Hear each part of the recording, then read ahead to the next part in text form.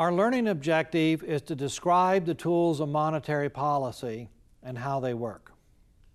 Now, when we talk about monetary policy, we're talking about government policy that utilizes the money supply, that is the amount of money in circulation, to affect the economy.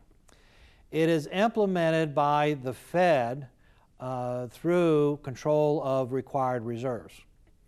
When we talk about the Fed, we're talking about the governing body of the Federal Reserve System. And the Fed consists of 7 members who are appointed by the President. Monetary policy, whatever form of monetary policy is used, works ultimately through the concept of reserves and reserve requirement.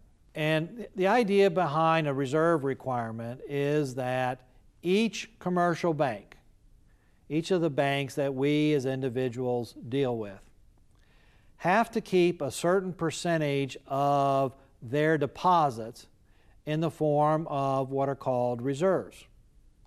And reserves are essentially cash. Reserves could also be deposits at a Federal Reserve Bank. So just like you go and deposit money in your local commercial bank, those commercial banks in turn will deposit money at the Fed. Okay, and so the Fed sets reserve requirements that commercial banks have to meet always. So every 2 weeks, they report to the Fed demonstrating that they meet their reserve requirements, and there is no option to not meeting the reserve requirement. And so every time you go and deposit money into your bank, you are causing that bank to have to hold some of that money in the form of reserves, which is, again, cash on hand or deposits at a Federal Reserve Bank. Now, there are actually 3 tools to the Fed's monetary policy. The first is what we call open market operations. In open market operations, the Fed will purchase government securities, and when they purchase government securities, they are buying the government securities from banks or from individuals, and so they are in effect putting cash into the system. So they are increasing the money supply. If the Fed wants to reduce the money supply, then they will sell government bonds, and the selling of government bonds will take cash out of the system. The second tool is that the Fed will loan money to banks to meet their reserve requirements. Okay, and these are referred to as discount loans. And so if the Fed wants to reduce bank activity and slow down the economy, they could increase the interest rate that they charge on these loans that they make to banks, which means that it becomes more difficult for banks to meet their reserve requirements, and in turn the banks will start to lend less money to their customers because they have to keep more of that money on hand to assure that they meet their reserve requirements. If the Fed starts to lower the interest rate on their discount loans, then they are encouraging banks to lend out more, and then the banks could borrow the money from the Fed if they need it to meet their reserve requirements. The third tool is to literally change the reserve requirement. So if the Fed decided to increase reserve requirements, then banks would find that they've really got to cut back on their lending and conserve their cash. A reduction in the reserve requirement would be considered as stimulating to the economy.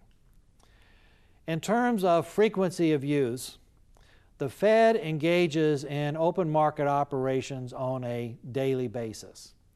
In fact, sometimes during the day they will actually place offsetting orders. And that would be because they want to try and have a little bit of concealment as to what they are actually trying to do at that point in time. The next most frequently used would be changes in the discount rate.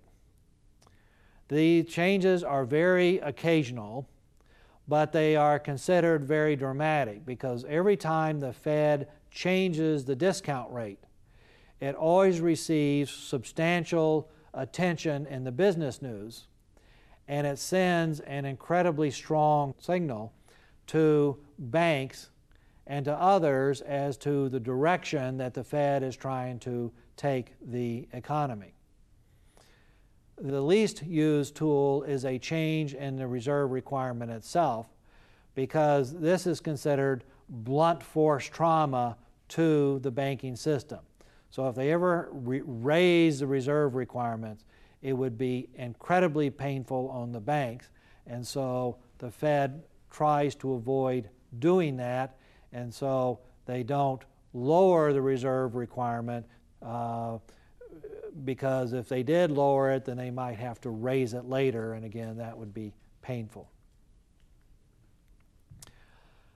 There are two rates that are similar in concept that are important to understand, and that's the discount rate versus the Fed funds rate.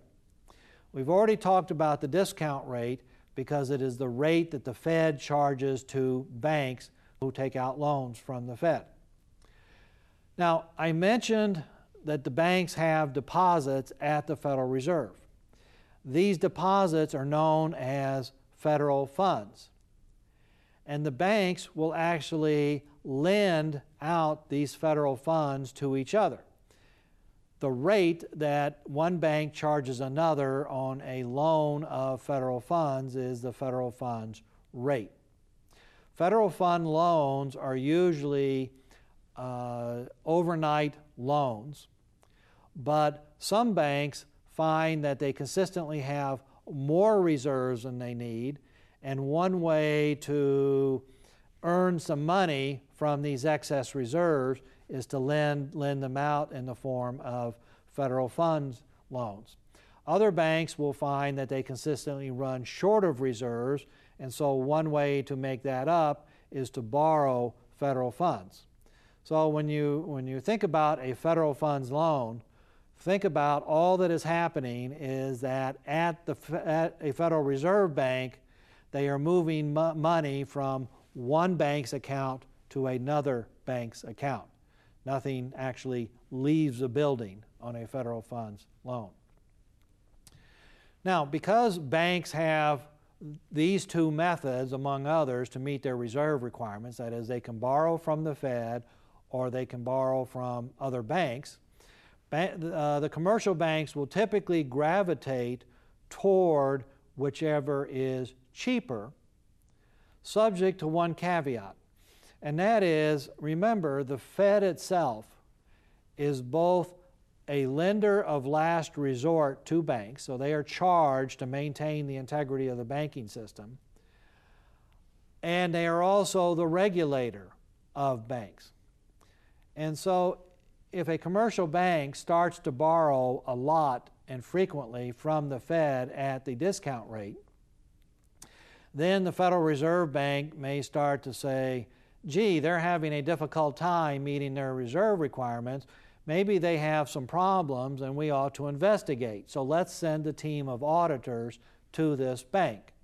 Well, as we all know, life is too short to have a bunch of auditors constantly running around your business operations. And so there will be times when the discount rate may be lower than the federal funds rate, but banks will still borrow at the federal funds rate because they don't want the scrutiny from the Federal Reserve Bank.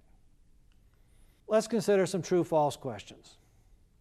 The most frequently used tool for the Fed is open market operations. That's true. Open market operations is a daily activity. Changes in the discount rate is an occasional activity. Changes in reserve requirements is an almost never activity. when the Fed wants to stimulate the economy, it lowers the Fed funds rate.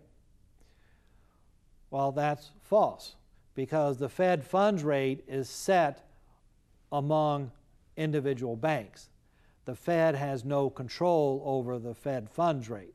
So if they want to stimulate the economy, the Fed would lower the discount rate, not the Fed funds rate.